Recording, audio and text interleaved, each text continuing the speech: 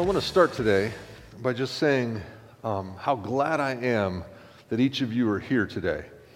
And I say that because, each week as a staff, we pray for you all and we pray for Sunday worship. And you never know who God's going to bring through those doors on Sunday. But I'm excited about today because I think it's so important, this message. It really hits at the heart of our faith. And so I'm just glad you're here to hear it. And the same thing goes for those of you who are joining us online. So I want to start obviously with the context, just because it's so important that we see where we've been. You know that we're kind of studying this ongoing opening line that Paul writes in chapter 5, where he exhorts us to imitate God by walking in love. And hopefully you all have been working on that over the last couple of weeks and months, really, as we've been studying this, that you're working on what it means to walk in love and imitate God, because it's pretty challenging. In fact, Paul teaches that in order to walk in love the way God calls us to, that Paul has taught us that we need to be filled with the Holy Spirit. And that is not something that happens to us. It is something that we actively participate in. It's part of that middle voice that we keep talking about, where we take counsel from the Holy Spirit and we do something with it. We respond to it. And then Paul gives us 3 ways in which we can respond: by praising, giving thanks, and submitting to one another out of reverence for Christ. Now that last one, submitting, is a challenge because it's all about unity within relationships. And for all of us who are in relationships, which is pretty much everybody here, we know how difficult and challenging that can be. And so Paul doesn't leave us hanging. He actually shows us how this works in 3 very specific relationships: wives and husbands, children and parents, and servants and masters. Of course, Paul first showed us how wives are to submit to their husbands, meaning they yield or they subordinate themselves to their husband out of devotion to the Lord and for the sake of unity.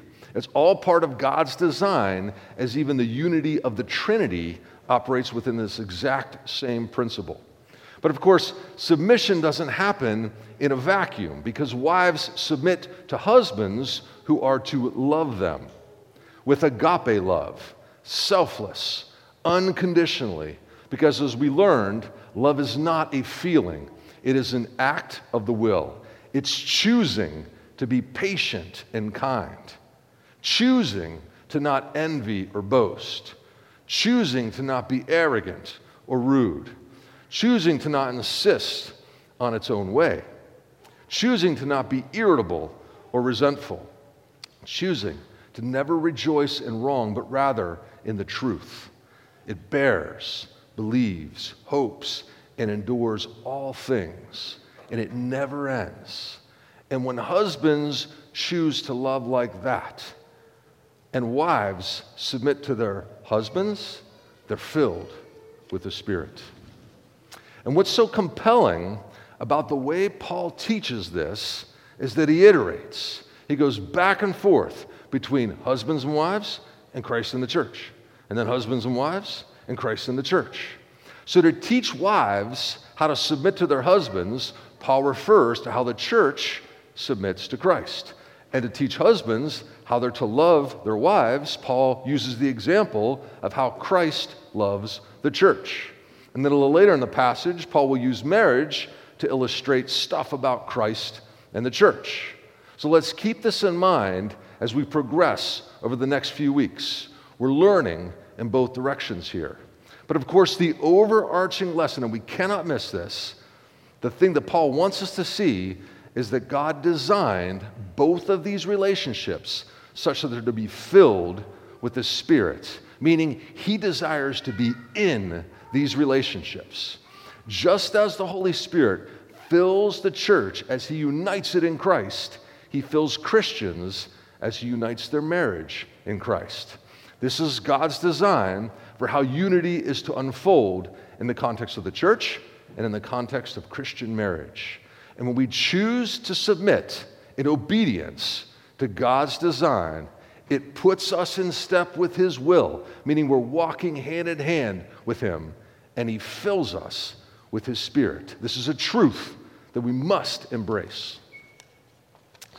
So once again today, our focus will be on husbands, as we learned last week that husbands are to love their wives as Christ loved the church.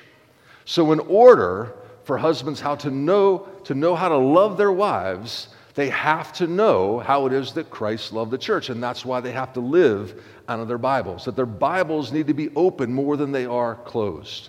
Of course, this is what Paul is going to teach us all about today, Christ's love for the church. And we're going to find is that Paul essentially lays out the doctrine of salvation in this teaching.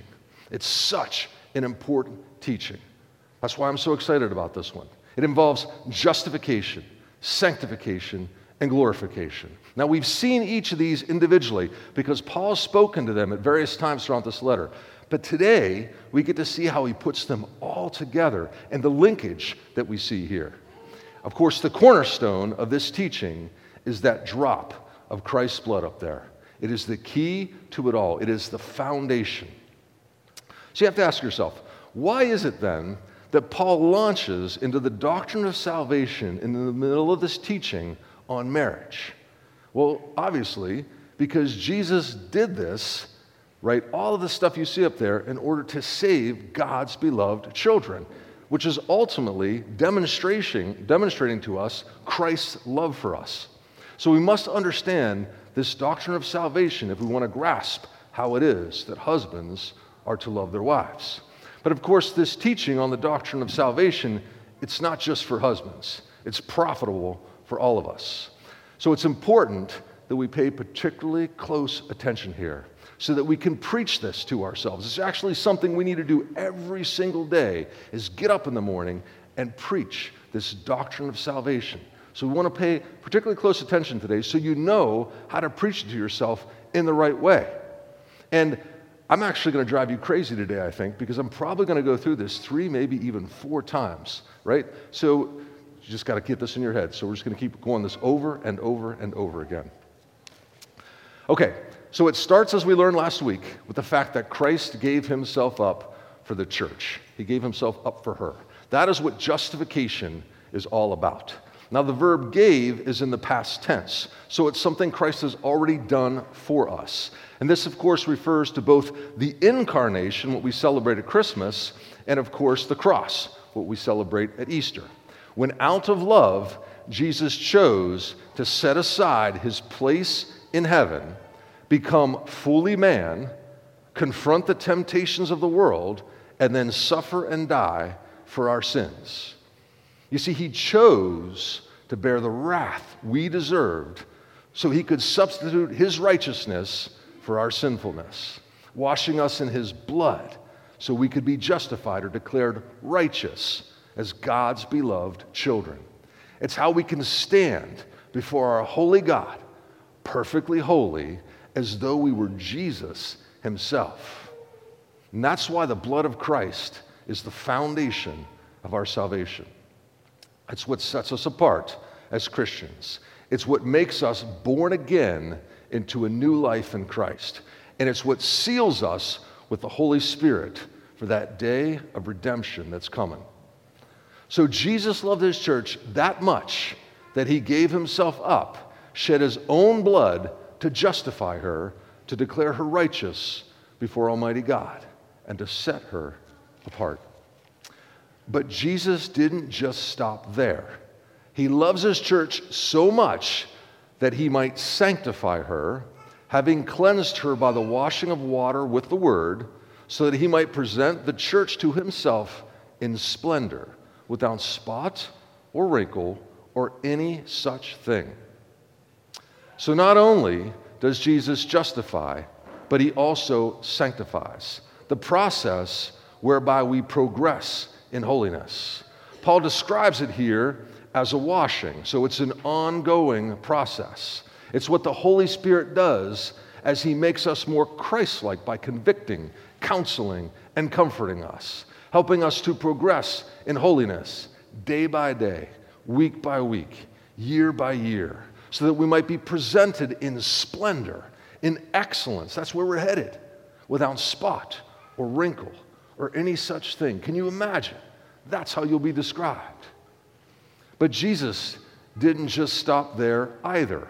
He loves his church so much that he ultimately wants a bride who is holy and without blemish. And of course, that's what is meant by glorification, the final removal of sin from the life of a saint. So Jesus is clearly committed to restoring his church to full communion with his Holy Father. He loves his church that much. And to do that, he had to justify us in the past by giving himself up so that we could be declared righteous, set apart, and that we could be indwelled with his Holy Spirit, who is sanctifying us in the present, helping us to progress in holiness each day, so that he can one day in the future glorify us. We will stand holy and without blemish before our perfectly holy Father. Are you beginning to see now just how much Christ loves his church? And that's why this image that so many professing Christians carry around with them of this God standing there with his arms crossed, looking for us to screw up. It's just not the picture of God we see in Scripture here. No, we have a God who absolutely loves his adopted children. In fact, in Scripture, it says that God is madly in love with them, as we sang in that first song today. So important that we start to see ourselves that way. That's why Jesus chose to do all of this, because he loves us. And love is an act of the will, as we've learned. Because it's only when we step back to look at this doctrine of salvation that Paul's teaching us about here that we can begin to grasp what agape love is really all about. Now, you may be thinking to yourself, this is doctrine. This is complicated stuff. How am I ever supposed to remember all this stuff? How am I supposed to be able to preach this to myself every single morning? Well, that's why we have this graphic we constantly refer to. It portrays this doctrine of salvation. And you notice we got it back up on the wall now, too, now that we've fixed up some of the paint and stuff. Hopefully this helps us see how this all hangs together, especially with regard to the love that Christ has for his church. Of course, this also is personal because this is our experience if we've been born again. So we should know this experientially as well, because we all start out on that wide, dark path that leads to eternal destruction. We're all children of wrath, as Paul calls us. But even despite our sin and our rebellion, Jesus loves us. That's what unconditional agape love is all about. Jesus didn't love the church because she was lovable. He loved her because she's comprised of his beloved children, regardless of what we've done. It doesn't matter to him. Jesus washes those who place their faith in him in that red drop of blood up there, because it's the only thing that can make us right. It's what sets him apart. It's what justifies us. It's what makes us born again into a new life in Christ. That is our identity now. Nothing more, nothing less. Baptized and sealed by the Holy Spirit, who guarantees their salvation. Once they are on that path, they cannot lose their way. Salvation is secured. If that is us, if we are born again, we will one day absolutely pass through that narrow gate into the fullness of God's glory.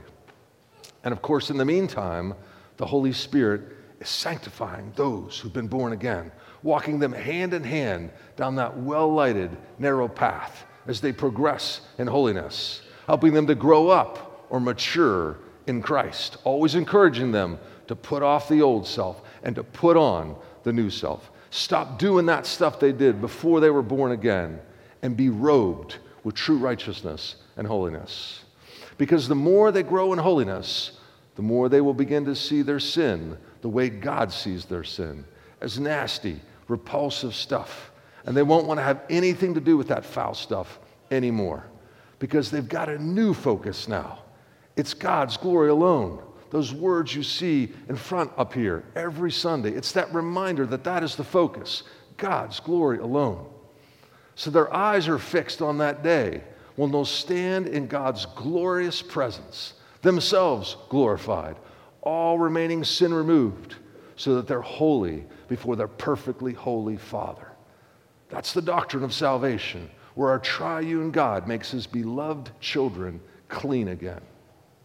So do you see why it's so important that we know just how much Jesus loves us? Look at all that he's done for us. I hope this graphic is being burned into the canvas of our hearts so that we can live it out in our lives. It's the good news of the gospel message. It's the doctrine of salvation. It's how we get clean. And so we got to preach this to ourselves every single day and then share it with all those who God puts in our path each day. It's why, as part of our pillar training, many of us are working on 1 minute, 3 minute, and 10-minute versions of this truth so that we can live this truth out in our lives. We get it in us and then start doing it everywhere God places us in our everyday, ordinary lives. Okay, just a few more quick nuggets we got to look at here. It's so important that we grasp this connection between justification, sanctification, and glorification. They go together. You cannot do one in isolation. If one happens, they all happen. Notice how after Paul mentions the justification piece in blue up there and gave himself up for her, he then begins both the sanctification piece, the part in orange, and the glorification piece, the part in gray, with this word, that. So he justifies you with his blood so that he can sanctify you with his Spirit, and so that he can one day glorify you in his Father's presence. So those he justifies, he sanctifies. And those he sanctifies, he glorifies. So for Christians, those who've been justified and are in the process of being sanctified, if you're not progressing down that narrow path to holiness, then you can only conclude one of two things. Either you're grieving the Holy Spirit, you're living in unrepentant sin, or you're quenching him. You're just ignoring all of his counsel, both of which mean you're not walking in obedience and living a Spirit-filled life, or you've never been born again. You've never been justified. You haven't actually placed your faith in Jesus. You're just going through the motions. You're just kind of like, just kind of signing your name without reading what you're involved in. You're not responding to all that the Holy Spirit is doing to call you to be justified, sanctified, and glorified. Because we know those he justifies, he sanctifies. And those he sanctifies, he glorifies. So if we're not progressing, we got to read between the lines there. Pretty straightforward. But there's actually even more of a linkage here, as Paul writes, having cleansed her by the washing of water with the word. So the washing of the water refers to the sacrament of baptism. In Scripture, water represents being made clean or being freed from bondage. Recall Moses led Israel to pass through the waters of the Red Sea, and when they did, it essentially freed them from their Egyptian captors. So for Christians, baptism represents freedom from the bondage of sin. Now, the baptismal waters do not have special power to clean or to set anyone free, just like the Red Sea didn't have special power for that. But rather, it represents what happens to people when they're born again, when they're set free from the bondage of sin. And it starts with repenting of sin, acknowledging their need for a Savior, and then placing their faith in Jesus so that they're justified or made right by Christ's blood shed on that cross. It's what sets them apart. And in that moment, when they receive the Holy Spirit, who seals or guarantees their salvation, they become part of the invisible church, the true church. That's what happens when someone is born again. So if you've never been born again, those are your next steps. So baptism by water is an outward sign of the inward transformation that happens when we're justified or born again. It's one of our sacraments in our church because Jesus instituted the practice and then he commanded us to do it too. In fact, recall when Jesus came out of those baptismal waters, what happened? Scripture says the Holy Spirit descended upon him like a dove. And that's what happens to us.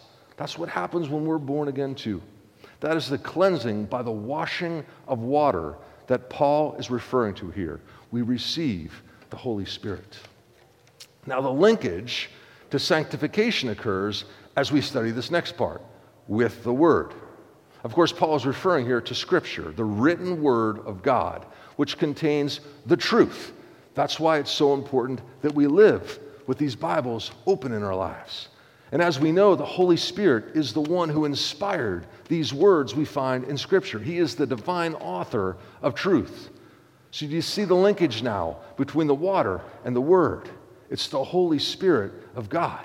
We received Him when we were born again, which our baptism represents. And He is the one who then uses this Word in the ongoing process of cleaning God's children up. That's why it's so important that this thing is open. Because when we approach the Word, empowered by the Holy Spirit, we are changed and we progress in holiness as He convicts us, as He counsels us, and as He comforts us with the living truth of God's Word. It is the very process of sanctification, so that Jesus might present us to Himself in splendor, without spot or wrinkle or any such thing. It's living a Spirit-filled life, and it's all part of Jesus' desire to be in this ongoing relationship with all of God's adopted children. Are you beginning to see now the lengths to which Jesus goes to demonstrate His love for us? Okay, so here's now the fourth time I'm going to go through this, right? This is the truth. This is the summary, right, of all that we see on this doctrine of salvation. Jesus came down from heaven to justify us by dying on a cross, shedding His blood so that we would be born again into a new life in Christ. And then He sent His Spirit to sanctify us, to help us progress in holiness by His Word. And that's because Jesus has a plan to come again. It's called the second coming, when the Son comes for His bride so that He might glorify her. And it could happen any day, removing all remaining sin so that the church can stand before God as God originally designed her. Do you know this? Are you experiencing it? Jesus is devoted to God's beloved children to the very end. It's why those He justifies, He will sanctify, and those He sanctifies, He will glorify. So husbands, do you see the kind of devotion it takes to love your wife like this? Love isn't something we just say when we turn the light out and we roll over before we go to sleep. No, it is about the totality of our lives. That is how we are to love. It is an act of the will, and it springs forth from our devotion to Jesus and our desire to do things as God designed them. Because when we live that way, obedient to His will, He fills us with His Spirit, and we progress in holiness. Let's pray. Lord, thank You, as always, for Your word today. We praise You, sovereign and good God, and we thank You that You love us so much that You sent Your Son to justify, sanctify, and glorify us. Would You fill us with Your Spirit as we submit to one another out of reverence for Christ? Wives submitting to their husbands as to the Lord. Husbands loving their wife as Christ loves the church, and doing it all for God's glory alone. In the mighty name of Jesus. Amen.